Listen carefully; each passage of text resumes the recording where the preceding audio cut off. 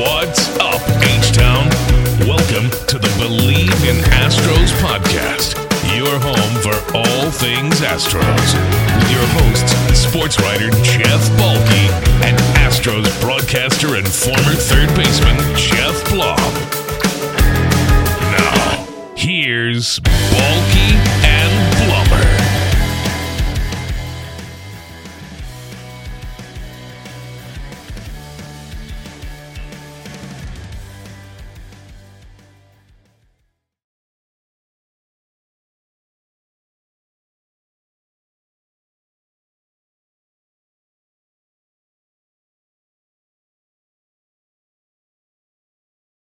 What's up, H-Town? Welcome to episode 15 of the Believe in Astros podcast on the Believe Podcasting Network. I'm Jeff Balke. My partner, Jeff Blum, is not joining us today. First of all, it is currently about 12:45 on Wednesday, so he's in the middle of a broadcast. But secondarily, we were not able to record on Thursday, which we would normally do in case of a day game, because he's going to be out of town.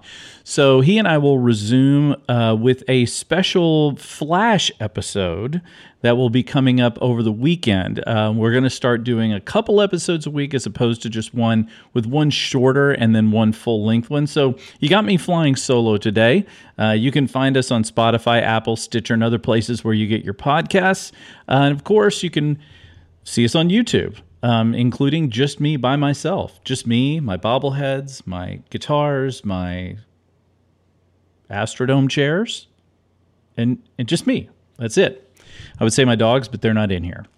Of course, you can find us on Twitter, at Jeff Balke, JEFFBALKE, and at Blummer27 to find Jeff Blum.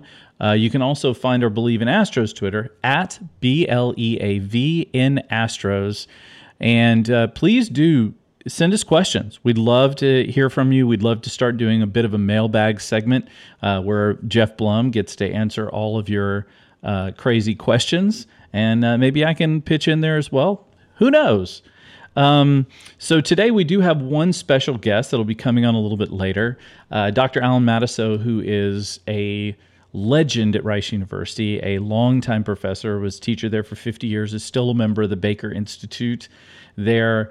Also happens to be my father-in-law. And the reason we're going to have him on is because he is an absolute lifelong baseball fan. He's from Philadelphia. He's in his 80s now.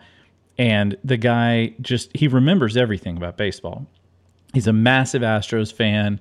And I've been wanting to have him on since we started the podcast. We just haven't been able to get a chance to do it. But today, got an interview with him that you'll get to see a little bit later in the broadcast. So that's what we got going so far. I want to dig in first on these Major League Baseball rule changes for 2023. If you haven't seen it, Major League Baseball passed a number of rule changes that are coming next season. Now, these rule changes are somewhat controversial among players. In fact, I think it was 4 or 5 different players who sat on the rules committee all rejected them. And there's probably some good reasoning why, but I just want to go through them. I wrote about them in the Houston Press. You can find my author page on our Linktree site where you can see the links to all of those. The first one, and I kind of did this story on how they would impact the Astros, and so I want to get into that just a little bit. The first one is pitchers are only allowed 2 pickoff moves or step-offs per bat. I should have also mentioned in the story that batters are only allowed 1 stepping out of the box per at-bat. Now, overall, this I don't think is going to make that much difference. The Astros don't have a lot of guys that are real slow in terms of their delivery. They don't have a lot of guys who are super deliberate and throwing over to first or any of that kind of stuff. So I'm not sure this is going to make a big deal. I think that obviously this is part of baseball's desire to sort of tighten up the game, to make it faster. Games are still about a little over 3 hours per game. In the minor leagues, some of these changes have cut that down by half an hour. And I think Major League Baseball is looking for that magic sweet spot of about 2.5 hours, which frankly even works in the NFL, works in the NBA. And that's what they're trying to do. And this is one of those things. I don't think it'll have a dramatic impact on the Astros. Second thing is they're going to increase the size of the bases, and I've also read that they're going to lower the profile of them a little bit. The idea here is to decrease injuries. In fact, Major League Baseball reported that just changing the base from 15 to 18 inches, and this is just first, second, and third, not home plate, that it has reduced player injuries in the minors by 13.5%. That's a big deal. We just saw Chas McCormick dislocate his pinky finger just recently on a bag. Now, I'm not sure that would have been solved by this, as Chas kind of fell back into first. But a lot of the idea of this is to, one, protect players from injury, and two, maybe give them, it shortens the distance by 6 inches. If you're talking 3 inches per bag, that's a 6-inch change. And with guys that are this fast, that could be a benefit. That could be something that encourages more steals, encourages more movement on the base paths. Another nod to adding offense to the game, which is, I think, the other thing baseball wants to do, is wants to encourage more offense, which brings us to rule number 3, and that is the shift. The shift has been controversial in baseball for some time. The Astros are one of the teams that use the shift more than, not more than any team, but they certainly employ it a lot. At this point, baseball is saying you got to keep 2 guys on either side of second base. So basically, the days of putting 4 guys on one side with 1 in the outfield against a pull hitter, those days are over. Now, it might benefit some guys on the team too. Yordan Alvarez, who's certainly more of a pull hitter. Alex Bregman, more of a pull hitter. Kyle Tucker. These guys might have more holes in the side of the infield that benefits them, and it might lead to more offense for them. We don't really know. It is worth noting that the change in the shift did not make, according to some reports from Baseball America, it had virtually no impact on offense in the minor leagues. That essentially it has really done little to nothing to change what hitters have done. So we'll have to see if that makes a difference. The last thing, of course, is the pitch clock, which has been much talked about. The Major League Baseball is going to allow 15 seconds in between pitches when there's no one on base, 20 seconds when there is a runner in the base paths. Any violation by the pitcher or catcher will relate in a ball. A violation by the batter results in a strike. Again, this is about tightening up these games and trying to reduce how long they take. And this is particularly true, I think, in the playoffs. Like, I think you can argue that regular season, there's so many games that, honestly, do fans watch all of them? Probably not. Do fans watch all of every game? For the most part, not. So, and I don't know that this will necessarily dramatically change that, but I do think it will have an impact on the playoffs. I mean, you saw we had some games that were 4 hours long plus in playoff games with all of these mound visits and all of these various different things that just take forever, right? So we're going to see less of that. And I think, honestly, that's probably a good thing. I think that's probably a real benefit to fans overall who don't want to have to sit through that. I was at a game this past week, thanks very much to my buddy Frank Bullington, who hooked my wife and I up with tickets. We all went and had a good time, even though the Astros lost to the Angels in that one game. I picked up this lovely little retro hat in the team shop while I was there. By the way, Frank Bullington, some of you might know, if you ever listen to 1560 The Game, know him as Frankie the Bull, who was the creative guy there. There's a new site that I helped him put together, a little plug for it, called 1560archive.com. It's literally the archive of... Frank is a good friend and a guy who is one of the most incredibly intelligent hoarders I've ever met. Like, he knows... It's not like a hoarder where he piles stuff up in his living room and, is surrounded by old newspapers. He saves things, though, and he keeps them organized. And he has this massive trove of video and audio from 1560, and it's just absolutely spectacular. So get a chance, take a visit, 1560archive.com, and take a look around. You get to see Lance Zierlein talking like an Italian guy, which is one of the funniest things you'll ever see. And, of course, SEC guy and all the other characters for those of you who are familiar. Anyway, I was at the game and my wife was there. And my wife is not a baseball fan directly. She does like going to games, and she will, she's because her father, Alan, who we're going to have on in a little bit, watched the games when she was a kid. She does kind of find them comforting to have them on, which is great for me because I can watch games. But, she talked about like, how long is it going to be? Are we going to stay for the whole thing? Because it is a long deal. I mean, it's if you drive to the ballpark and then stay for the whole game and then drive home from the ballpark, or in our case, Uber with someone who clearly did not know where they were going, you're talking about a 4, 5, 6 hour sort of, thing. It's fun. Don't get me wrong. It's fun. Even when they lose, it's fun. But that's a long time, and that's a huge commitment. It's a particularly huge commitment for families with kids. So I can understand them wanting to cut back on time. It makes sense, and these are the rules they think are going to accomplish that. We'll see what impact they have. They do not start until next season, 2023, so we'll keep an eye on that.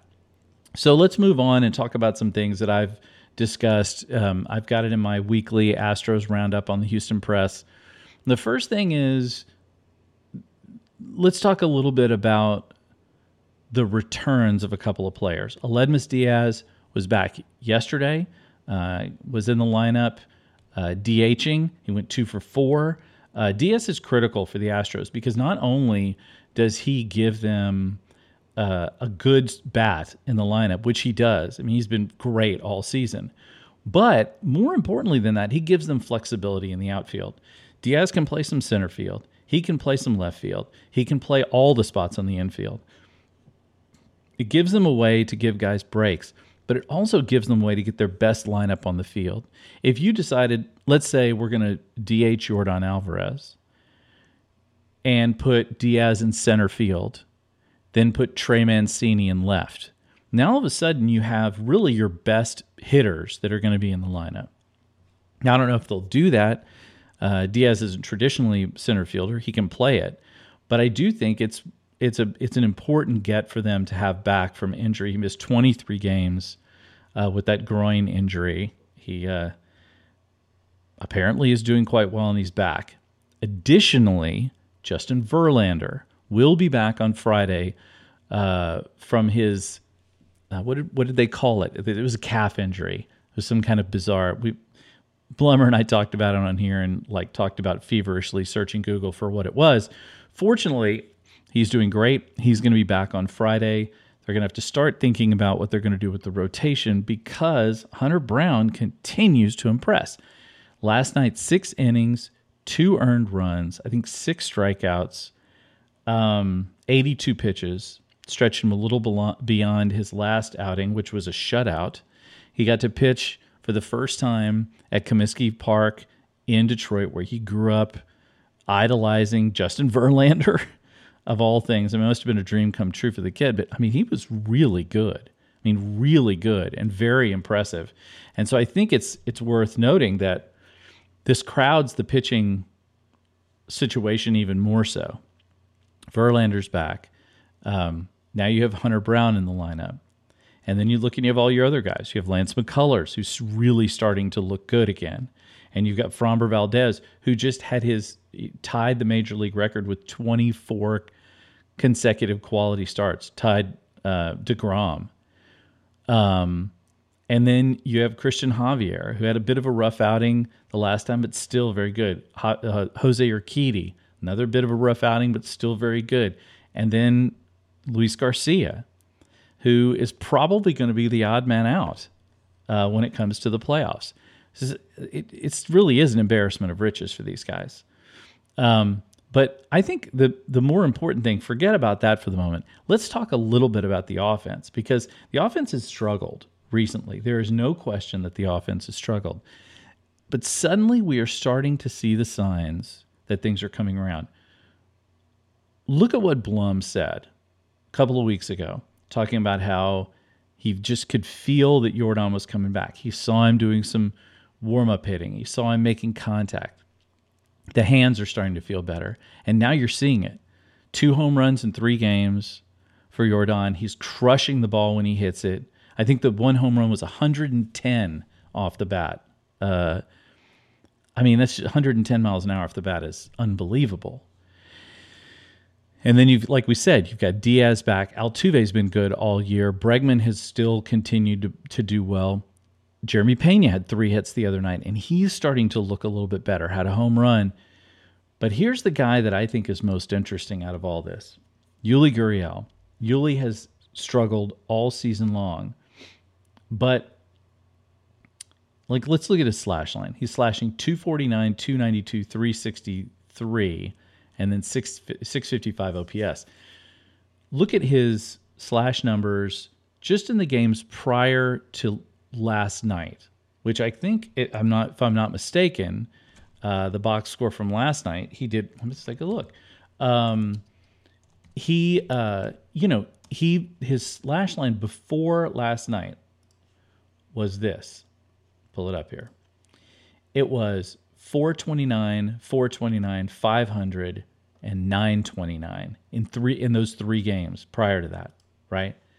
That was unreal, right? Already. But that's only a 3-game sample, right? So last night, he comes in and he goes, Yuli Gurriel, 2 for 4 last night with a pair of RBIs and his first home run since July 1st. Now they're playing today. I haven't seen anything yet about what's going on, but Yuli Gurriel, if he turns a corner and suddenly they're getting quality at bats from Yuli Gurriel and Jeremy Pena, this is going to be a gauntlet to face for anybody. So let's all keep our fingers crossed that that's exactly what's happening. This is a comeback for Yuli Gurriel, because that would be spectacular for everyone who loves the Astros. All right. Last couple things we'll do before I get to our special guest. First of all, the playoffs are looming, right? We're a month away from the start of the postseason. The Astros are now, I think their magic number to clinch playoff seeds is like 4. Their magic number for the AL West is like 8, and I think their magic number for first place in the AL is like 11, something like that. Brian McTaggart, who I've said many, many times before, is an absolute must-read. He had his Astros Beat column that just came out today. It comes out every Wednesday. And he talked about the playoff picture. And he went through the possibilities of which teams the Astros would face after the wild card round. And basically he breaks it down to the Mariners, the Blue Jays, the Guardians, and the Rays. Those are their 4. Now, out of those 4, who would you guys rather than me? Personally, if I'm picking one, I'm picking the Mariners. The Mariners, look, it would be their first time in the playoffs in 20 years. As he mentions, that T-Mobile Park would be out of control. But, and of course, the Astros haven't had to face Luis Castillo. But when you consider the other options, the Blue Jays are not great, but you'd be facing George Springer, Teoscar Hernandez, who seems to always go ruin the Astros, and then Cavan Biggio. Is it Cavan or Cavan? Or Cavan? I don't know what it is. Craig Biggio's son. That just feels like, I don't know, it feels too emotional. Then you have the Guardians, who the Astros have not played very well against. And then you have the Rays. Now, the Rays, the Astros haven't played them at all. They're about to play them 6 games in 12 days coming up here in the next couple of weeks. But the Rays are really, really good at pitching. Now, they're not very good at hitting. And as McTaggart points out, Tyler Glasnow will not be back. So the Astros have an advantage there. But if I'm ranking these, like the team I want first is the Mariners. I think the team I want second is probably the Rays, just simply because they just don't hit well and the Astros pitch incredibly well. Then I would go Guardians, and then I'd probably go Blue Jays last. I don't think I want Springer hitting. Does anybody want George Springer hitting a game-winning home run off the Astros? It feels gross even talking about it. It kind of makes me physically ill to even think about that as a possibility. George Springer comes up, bottom of the 9th and hits a home run. God, that's as I mentioned It's before, a very horrible. It's a special horrible guest thought and a today, Alan Matusow, the man, the myth, the legend, Rice University legend, uh, my father-in-law, and a hell of a nice guy, and a huge, longtime baseball fan. Alan, welcome on. Well, thanks, Jeff. Glad to be here. So, I want to give people just a sense of how much baseball you have experienced in your life. You are from Philadelphia originally. So, what was the team that you rooted for growing up? I loved the A's. I was a Philadelphia A's fan, and I followed them in Philadelphia, Kansas City, Oakland, and Las Vegas. So that should tell everybody just exactly how long you've been following it. Who was your favorite player growing up? Well, I had various of them, but I guess my favorite of all time was Bobby Shantz, who pitched for the A's. Um, he's a little guy. Do you ever hear of him? I mean, he was big I in his time, and I I have think not. it was either 52 or 54 when he went 24-7 and was the most valuable player actually in the American League. Wow. And uh, he weighed in at 130 pounds at the beginning of a game and 120 pounds at the end. But he was a heck of a pitcher. And that year that he won 24 games, I was such a fan that I went out to see him 7 times. And he lost, Wow. I'm sorry, he lost seven. I went out to see him 4 times and he lost all four. Well, I guess that means you should never rely on yourself as a good luck charm No, for I never anybody. did. No. So how do you feel about the A's now that the Astros play them? Because you're a huge Astros fan, Yeah, so you I'm must. a huge Astros fan. Yeah. But I got to tell you, when you deal with me, you're not dealing with an expert. You're not dealing with Jeff Blum, who's great, or Right. even if you're my nephew, I got to say you're not bad. You're dealing with Joe Fan. I mean, I'm just in the game. I've loved the game for decades. I once tried to do the math, and I figured that I have seen 2 million pitches, and I find every single one of them fascinating. So, Well, I like to tell people that you are the world's most pessimistic Astros fan, and I feel like yes, yes, that is probably accurate. At every game, I've never seen this man at a game where he didn't think the Astros were probably going to lose, and I assume that that is a defense mechanism on your part to keep from being overly disappointed, right? yeah. I think it comes from the fact that I saw Bobby Shantz lose all 4 games that I went to see in 1952. But yeah, I don't want to jinx them. I don't want to, move the universe into a hostile position. So, I take a pessimistic view. I think that helps the team. So, how do you feel about talking about no hitters in the middle of a game? Is that completely verboten? Uh, no, I will do that. I You'll mean, do I get that. so excited I can't control myself. So, So, talking about this Astros team, I know we've talked about it quite a bit, you and I, about what we think is good, what we think is bad, where we think their weak links are. Obviously, both of us have been worried about their offense, but yeah, it kind of looks like they're playing better. it does. I mean, you look at the end of their lineup; it's pretty weak. But you've got Diaz back, and I'm a Yeah, big Diaz fan. yeah, Jordan I know looks you like are. he's going to hit again, and the pitching is fantastic. So uh, I don't I don't like to say this, but I'm fairly optimistic. That's terrifying, really. Yeah, I'm yeah, not sure if really. we maybe I might need to strike that from the podcast. Right, right, right. Don't I quote me.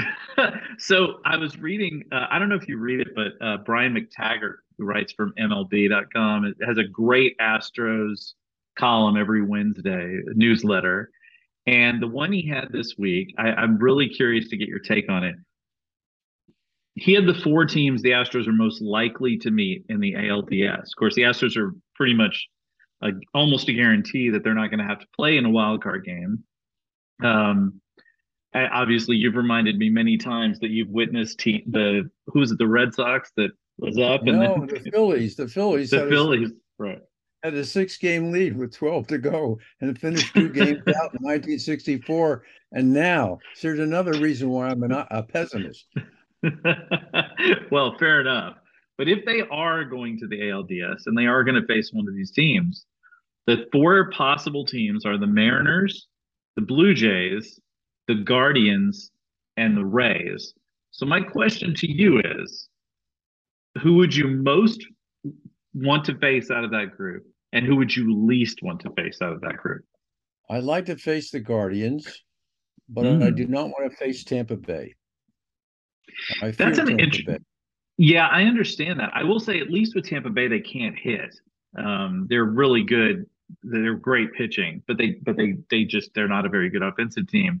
The one that scares me the most is the Blue Jays, just simply because, because of George Springer. Like I was saying in the podcast earlier, like, nothing would destroy my soul more than watching one of the most beloved Astros and one of my all-time favorite Astros hit like a game-winning home run against his former team. I might be done. That might be it for me.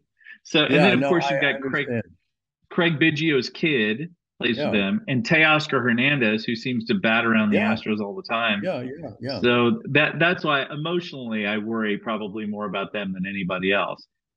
I can see that, especially with Springer's the kind of player who could actually rise the occasion and kill us. Yeah. Oh no, he could, and and also, who wants to watch that? I mean, I don't want to see that guy against us in the playoffs. It's just, I mean, he's Mr. Playoffs. Has been for the Astros for years. So now with the Astros getting close to the postseason, though, and with Justin Verlander now coming back Friday, I see he's scheduled to pitch against your former favorite team, the A's. On Friday. You and I have talked about this a lot. Who are they gonna pitch in the postseason? I think it's pretty clear that Luis Garcia is probably not going to make the postseason, which is crazy considering how good he's been. Yeah. But what do you make of Hunter Brown? This kid is just lights out. One more start, and he makes the postseason roster. Not as a starter, but as a bullpen. I mean, 6 innings again last night, 2 runs. I mean, the slider is 94-mile-an-hour slider. Unbelievable. And of course, the batters don't know him. So that's an advantage I hadn't thought about, but it really is. They don't know him, so they haven't swung against him. When you were growing up or when you were an adult, I'm not sure. I know you've seen all the Astros postseason appearances, but what to you was besides the World Series, because that's the easy one, what was the one that you recall as being sort of the most memorable that you were sort of just locked in on because it was whether it was your team you're rooting for or not? Well, when I grew up, baseball was really the national pastime. I mean, there were polls that showed that we were way ahead of pro football. Pro football never took off until about 1958 when they had famous playoff game with Johnny Unitas and I can't remember the other guy, but it was a famous game. But until then, baseball was the All-Star game was a national event. Everybody, when you grew up, when I grew up, the two things that you had to know.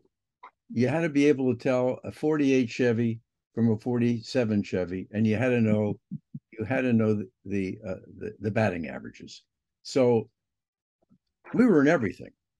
And the game I most remember was as a playoff game was, I think, maybe the most famous playoff game of all time, and that was 1951. I was then, I was about 14, and. But I ran home from school to see this. I don't know that any kid is running home from school to watch a playoff game that his team is not in today. But that's what you did. Right. So I was there watching in my black and white TV when Bobby Thompson hit the shot heard round the world against Ralph Branca, and the Giants beat the Dodgers in the last of a 3-game playoff, and that was really a riveting baseball moment. I bet it was. Yeah. I can't imagine. I mean, there's. I think you talk about the national pastime like that. I mean, now you don't really. I mean, there's so many different entertainment options that are available. Right. Sports are just one of the many. Yeah. That and of course now you don't. You know, back then too, TV was only a few channels, if that, Right. and so you weren't going to get anything except what was really available to you. Um, I'm curious what you think. I mean, because you're an open-minded guy when it comes to these things. You don't really freak out too much about the rule changes and that sort of thing. You just like to watch the ball games. Um, when you go to games, do you still think there's as much enthusiasm, or do you think that it was crazier when you were coming up? Well, baseball is local. I mean, unlike then when you knew everything about both leagues, the interest is local, and you go to a big game at the Minute Maid. It's just it's exciting. I mean, people get into the game there, and I would say that a big game at Minute Maid will generate as much excitement as a big game in Philadelphia, say at the height of the baseball frenzies as a national pastime. I think there's a lot, and you've been there. You've been there for big games here. Sure. Yeah. It's intense. There's no doubt about it. And big moments always lend themselves to that. Well, you were a history professor for 50 years? Is that right? Am I right? Oh, yeah. 52. Yeah. Right. And in American history, of all things. So you're acutely aware of just how culturally significant those things. I gotta figure that back then the cultural significance of those things just was much, much higher as compared to today, just because there's so many things spread out all over the place. I mean, you were there when Jackie Robinson came into the league, obviously. Yeah. What was all of that like at that time for America as a country? Never mind for baseball, but what was that like? Those sort of moments. Did they galvanize the country as much as it seems like it when you read about them? Yes, one of the interesting things about American culture compared to today and then is how much more unified the culture was. I mean, there were 3 television channels. Everybody listened to the same radio programs. I mean, on a Sunday night, you listen to Jack Benny, you listen to Fred Allen, you listen to Fibber McGee and Molly. Everybody listened to Amos and Andy. Everybody saw the same movies. Hollywood churned out these movies. You would go in, and everyone, they were selling 100 million tickets to the movies in those days, and everybody was seeing the same movie. You were listening to the same music. I mean, I grew up listening to the hit parade on TV, and everybody watched that, and they would play the most popular songs, and baseball was one of those things that's unifying. I still remember in 1948 when Babe Ruth died. I mean, the whole nation was fixated on that in a way that would not. It's impossible to imagine anything like that today. What we've seen since then is a fracturing of American culture. You can see it in music. There's the variety of musical forms now is tremendous. The cable options you have, the culture is fragmented, and it's also being sliced and diced. But back then, there was much more of a unified culture, and in sports, baseball was central to that. Now, the other point I'd make, I think football has replaced baseball in that regard. And when you see the Super Bowl, that is an event that galvanizes the whole country. That's the one sporting event you can does that. Well, I guess part of that too is there's just fewer games. And Super Bowl is a single game. It's not a 7 game series. There are Right, only, 15 or 16 games or whatever it is now that they've changed it, plus the playoffs. And for that, there's sort of a gathering moment for watching the games. It's every Sunday, right? Yeah, So right. there is that sort of thing where everybody knows it's Sunday afternoon, it's football, whereas baseball could happen anytime, including noon on a Wednesday. Yeah. We're seeing What's the seeing score today. anyway? It's 2-0 currently. By the way, I just saw an update. Kyle Tucker hit a home run, and Oh, Bregman hit a sacrifice fly. wonderful. So Javier is pitching well. One other thing for you about the history behind it. Like these moments, whenever we seeing history through the lens of a filmmaker or a documentarian or reading a book, it's obviously different than being there. But so there were such milestone moments that reverberated throughout the country that baseball had a part of, and I think Jackie Robinson is being one of those big ones, and just the general integration of baseball. Was it as seminal? Was it as big a moment at the time that it happened? Like, was there a conscious understanding of everyone culturally that this was going on, or was it something that was kind of happening behind the scenes and that took on more cultural significance later? Are you talking about Jackie Robinson? Yeah. I would say that it happened, but I don't remember much conversation about it among my friends or the family. I mean, it was an event, but what I do remember is when you go out and see a Phillies game, for the first time, there would be tons of black fans, and they were all That's so rooting cool. for the Dodgers, and they did that for years. I wouldn't be surprised if they still do that. Um, and it was perfectly understandable. That's So great. that to me was what made Jackie Robinson interesting. It was how he brought black fans to the game and how passionate they were for the Dodgers. I think it reminds me of recently I've been watching, the Disney just came out with a Little Mermaid, and the new version of the Little Mermaid, that character is going to be black. And I've been seeing reaction videos from little black girls who are seeing the commercial for the first time and Yeah, like really freaking out, like uh-huh. because they recognize themselves in this character. Yeah, And I'm sure that's what happened to people at the time. They saw themselves for the first time in a sport that didn't allow them in prior to that. And so it must have been super exciting. I'm sure it would have been the same for us. yeah. Well, what your remark kind of indicates is so many things about race relations in America have changed, and so many things are still the same. Yeah, that's absolutely the truth. No doubt about that. Okay, we're winding down to the end of the season. So I got to know, do you think the Astros are for two things, actually? We have some incredible big baseball things happening. I mean, Aaron Judge is about to get to 60 home runs. I think he's at 57 now after last night. Wow. You've got Albert Pujols, who knew that this guy was going to, be who he was going to be. But you've got the Astros closing in on potentially reaching their biggest win total ever, which I guess was 107 wins. Yeah. So my question to you is, how far is Aaron Judge going to get?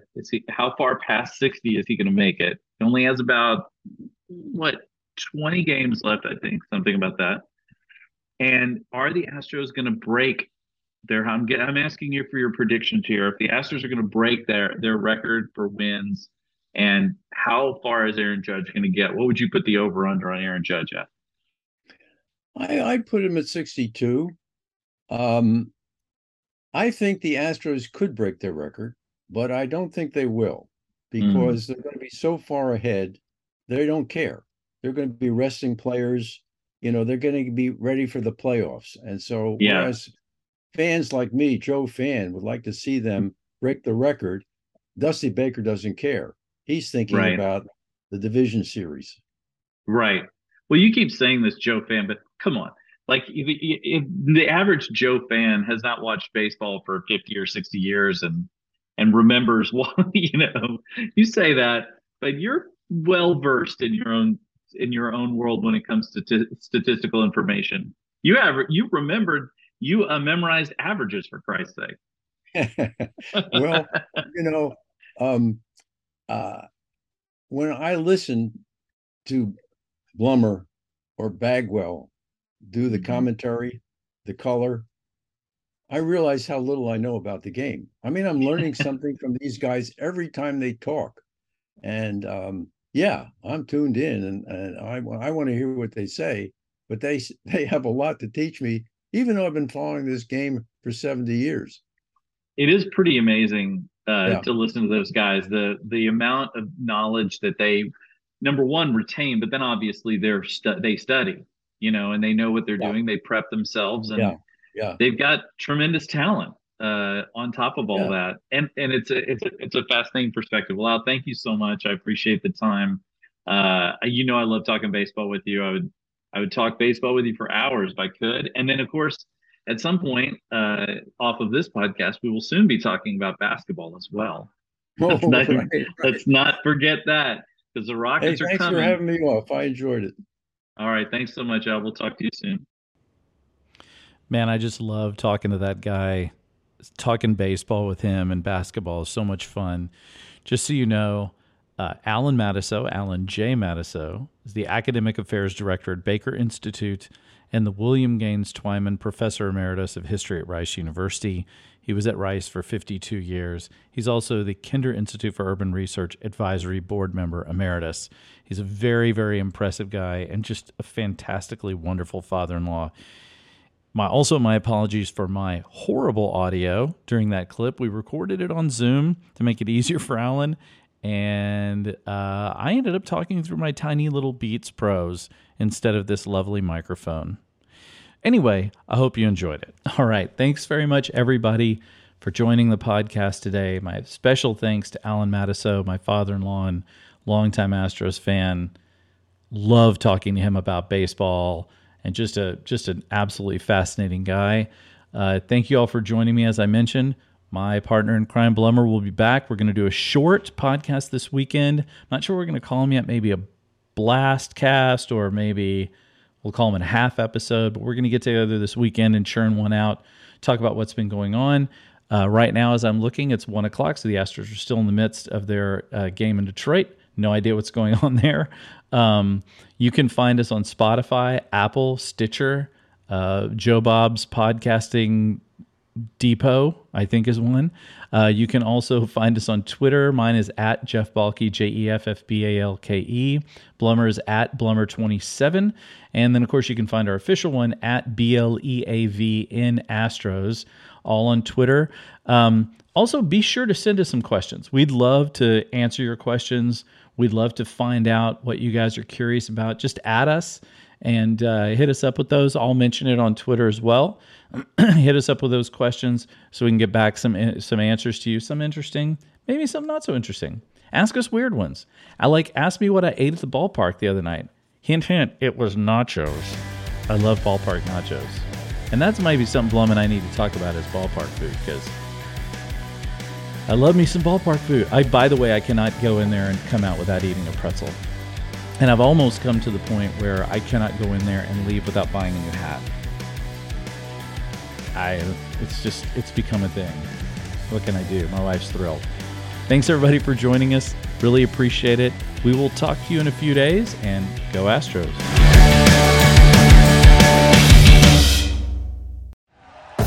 Thank you for listening to Believe.